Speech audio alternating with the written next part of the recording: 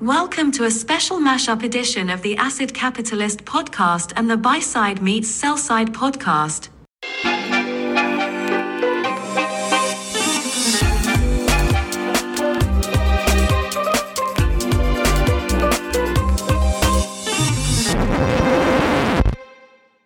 Happy Friday, everyone, and welcome to another episode of Buy-Side Meets Sell-Side. Every month, I invite one of the best buy-side investors in the world to discuss the most pressing themes in global macro seen from my perspective on the sell side. I'm your host, Andreas Steno, and joining me today is the esteemed Hugh Henry, founder of the Eclectic and Macro Hedge Funds.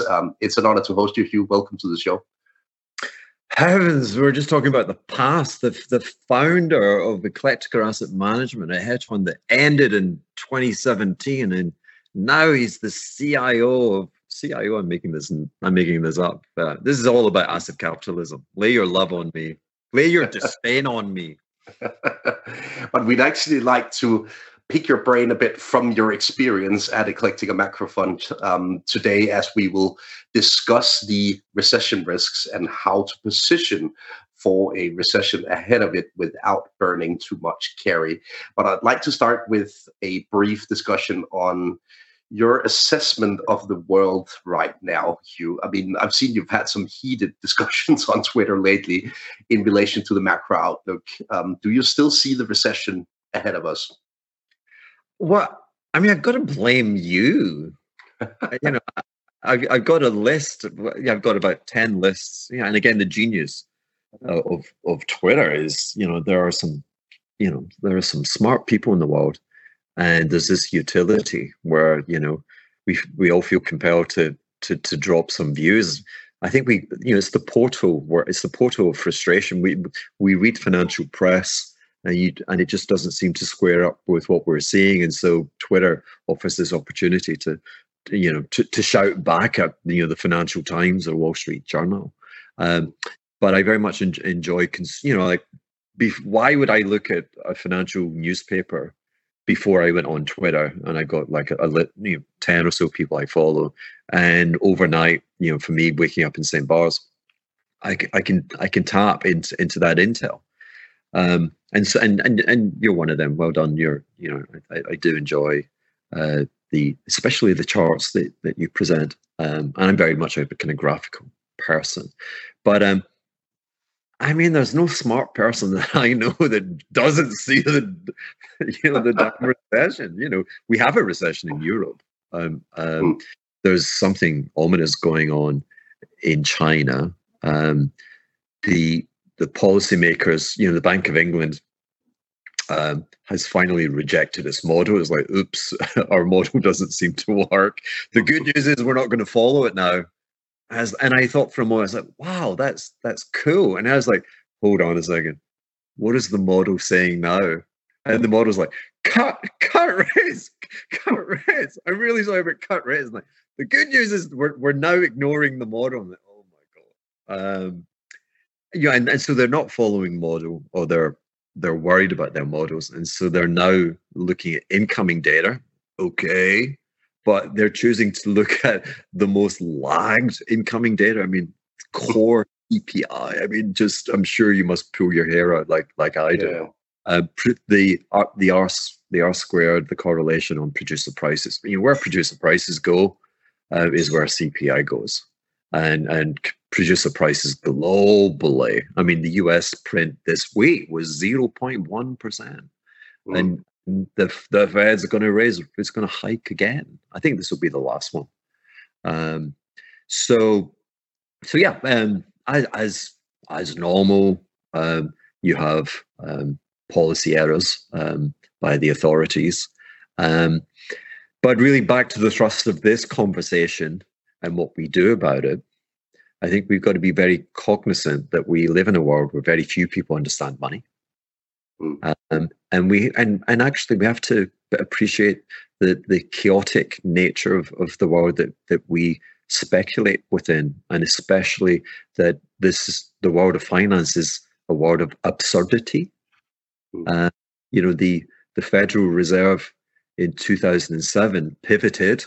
They'd raised rates all the way to 5.25%, and they started cutting in September of 07, and that was with the S&P at an all-time high.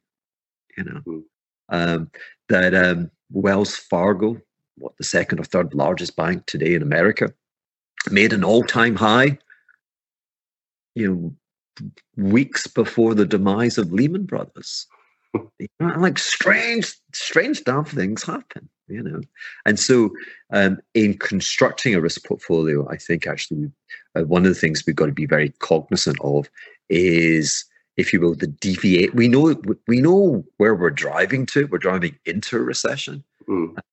The skillful element of the deployment of risk capital would be, those absurd twists and turns, and hoping that we don't get lost on that journey, that we actually have to land on the strip. I'm the kind of guy who typically suffers from the fear of missing out. And to be honest, I'm currently heavily invested in the whole AI theme, the rebound in consumer discretionary stocks, and all the stuff that's been performing like crazy over the past couple of months. It doesn't feel like the price action right now rhymes with the recession risk.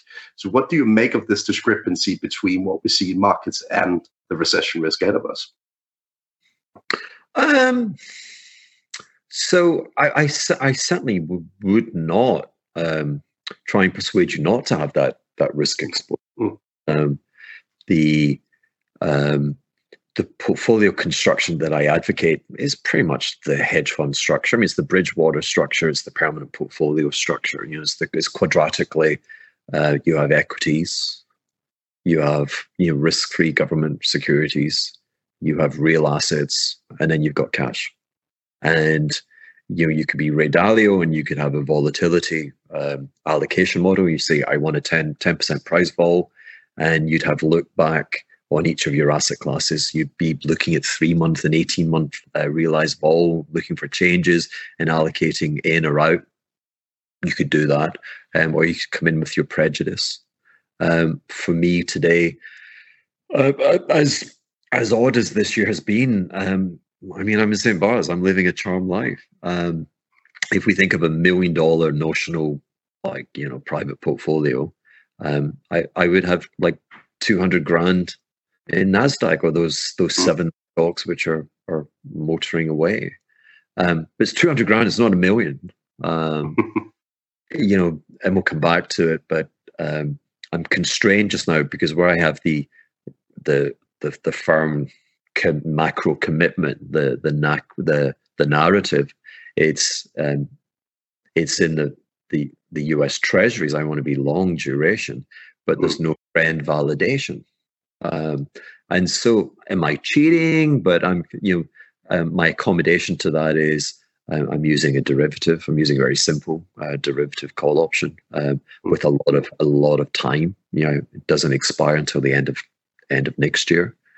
In the real asset space, I got like 200 grand in Bitcoin. If it's $1 million portfolio, it would be via Grayscale. So I'm trying to capitalize on the discount to NEV. I think there's a surety. I think that the Bitcoin is unencumbered. I think it's available, and I think there's a catalyst which they'll succeed eventually in getting an ETF, and that would be the resolution to the discount. And then I've got a lot of cash. I've got at least $500K in cash, dollar cash. I'm earning 5. Maybe I'm earning 7. Maybe I'm owning some municipal bond. ETF, money market fund, or maybe I bought the Nasdaq. I bought the futures. I've only spent 70,000 less than on buying my call options in treasuries. I could buy the Bitcoin futures, so I could really be sitting with the best part of $1 million, earning 5%. But I've got exposure to the stock market. I've got exposure to a real asset via Bitcoin. And I've got latency. I've got the capacity. If the thing reveals itself in a manner that I find willing, I get a fat pitch. Heavens, I've got so much cash to lay it down. So like, that's the charm. And then you say price action. I guess the thing that is a signal has been the outperformance in the S&P of the S&P versus the equal weighted. The fact that there's such a prominent move in those 7 stocks, and so if you look at a chart of S&P to weighted, it has flares which coincide with all the previous drama moments of the last 15 years. And so you could say that institutional investors that have an ongoing daily commitment to be fully invested are actually, with one eye on what may happen, their equity allocation, whilst it may take them into the highest valued companies, the perception is they're buying the best companies, and they're not actually willing to take cyclical risk, and that's what's giving you this pronounced flare in that S&P derivative. I want to pick up on the discussion on your call options on US Treasuries. You say you have a rather long risk horizon on these call options. Why did you choose, say, 18, 24 months of runtime on these options? Is it because it's tricky to time the recession? What are your considerations there? Yeah, I mean, back to my initial point, you've got to deal with absurdity. And if we, in the summer of 2007, I had very, very high conviction that, that the teaser rate and the reset would just bring Armageddon. But I couldn't tell you the day or the month. I couldn't even tell you the year. And I ended up, I had the classic 210, is that a bear steepener where the short rate comes down and the spread blows? But owing to the fog of prognostication, I chose some complexity, and so I had a swaption. I had a desk at Morgan Stanley write me a bespoke contract, and it was the 2-year forward, 2s10. And so the advantage there was I was convinced that within 2 years my strip was long enough, to land profitably. There was no theta decay, so I could just hold it every day. There wasn't a day that passed that was punishing, and so I thought. Now, what was wrong, and the red flag? There was one word there was at least one word in my statement which should cause concern, which is I chose complexity. And what happened was, so I put that position on in May. In September, the Fed's cutting rates. Hallelujah. And by January of 2008, the Fed was cutting rates like 3 times in a week. Hallelujah. But we live in a strange paradigm, and the market, and indeed those beloved ladies and gentlemen that govern the monetary policy of Europe. I mean, the ECB, God love them, but they raised rates in the summer of 2008, and we had oil at $140. And so my friends out in 2-year forward land, every time the Fed cut interest rates, they were adding it back on. So I got no steepening, I got no P&L, and it was torture until like 1 second to midnight when it all came good. So I'm repeating the kind of the long landing strip. I'm saying I feel like the recession's already onshore in the US. I've got a lot of small, medium-sized business owners that I speak to, and they're finding it really, really difficult. The economic data from Raoul's various kind of chart packs and stuff. I mean, everything is descending in a manner that seasoned pros have seen before. But I'm just not confident that in saying it's this year, but I'm confident saying it's within 18 months. Boom. Yeah. I've got some theta on the 25. It's a January 25 100 call. But the theta is mostly the last 3 months. It really gets nasty. And then, the worst thing is just buying a call option. Every option, call or put, is overvalued. Ken Griffin is going to be the richest man. He owns the biggest casino in the world, and he sells overvalued shit, and people just can't resist buying it. So, if I'm buying a call, I do like to try and sell, try and get, just try and have less, calories on the trade, less bad extrinsic. And so I have been willing to forfeit the short term. I'm confident in 18 months, not 3 months, or I'm confident in 12 months, not 3 months. Sure. And so I've got a rolling, I sell 30-day forward and I sell 60-day forward, like 103s. So I'm selling the calls. Cheapens. I don't sell a lot, but heavens, we've been trading like that since about March or April, and I think we're off about 10% from where we started. I mean, I'm really happy with that. Really, remember, I've got 5 or 6% of my NAV in this position, and so I've lost 50 basis points, and yet I'm loaded. So that's my thing. And the instrument, forgive me, but I'm addressing a Twitter type market, and so it's the TLT is the ETF, and the ETF has great liquidity, and it goes out to Jan 25. So. When you assess the recession risk now, and when you look at the price action that you just described with the risk scenario unfolding over a 12 to 18 month horizon, while you feel a little bit more comfortable with the very near term future, how reminiscent is this of, say, summer 2007, ahead of the great financial crisis? Do you find similarities in the way that we look at the world right now? Yeah. I'm trying to pour water out of a very large bottle and not succeed. Just getting wet. I tell you what comes instantly into my mind with that question. I'm unnerved. I don't like this week. Is certainly not a victory lap, but we got that CPI print 3%. We got the PPI 0.1 as expected, and over the course of the next 3 months, the shelter number is going to come out.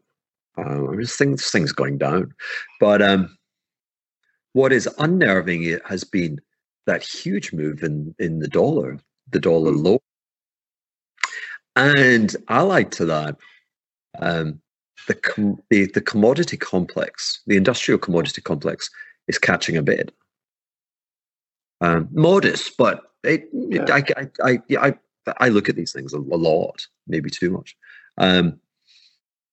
and so is that a 2008? Is that because again the dollar, so what happens? The market, if we were to rationalize the behavior of the madhouse, the market always bets that the Fed's got it right, that it's a soft landing, and so stocks, they go to all-time highs just as the Fed pivots, and the dollar goes to lows on the basis of interest rate differentials that the Fed will turn dovish and cut rates. And so the 2008 handbook would be the industrial commodity complex catches a bid and the dollar gets sold down. Is that now unfolding? I didn't think we would see that. I'm undecided, but I'm closing this week with more uncertainty in my mind in terms of the probability of that. I'll come back to you. I don't have an answer to that. Hello, this is an advanced AI voice robot. To those of you in the cheap seats, this concludes today's special program. To listen to the rest of the conversation, please join the tribe at patreon.com/uhenry. Goodbye.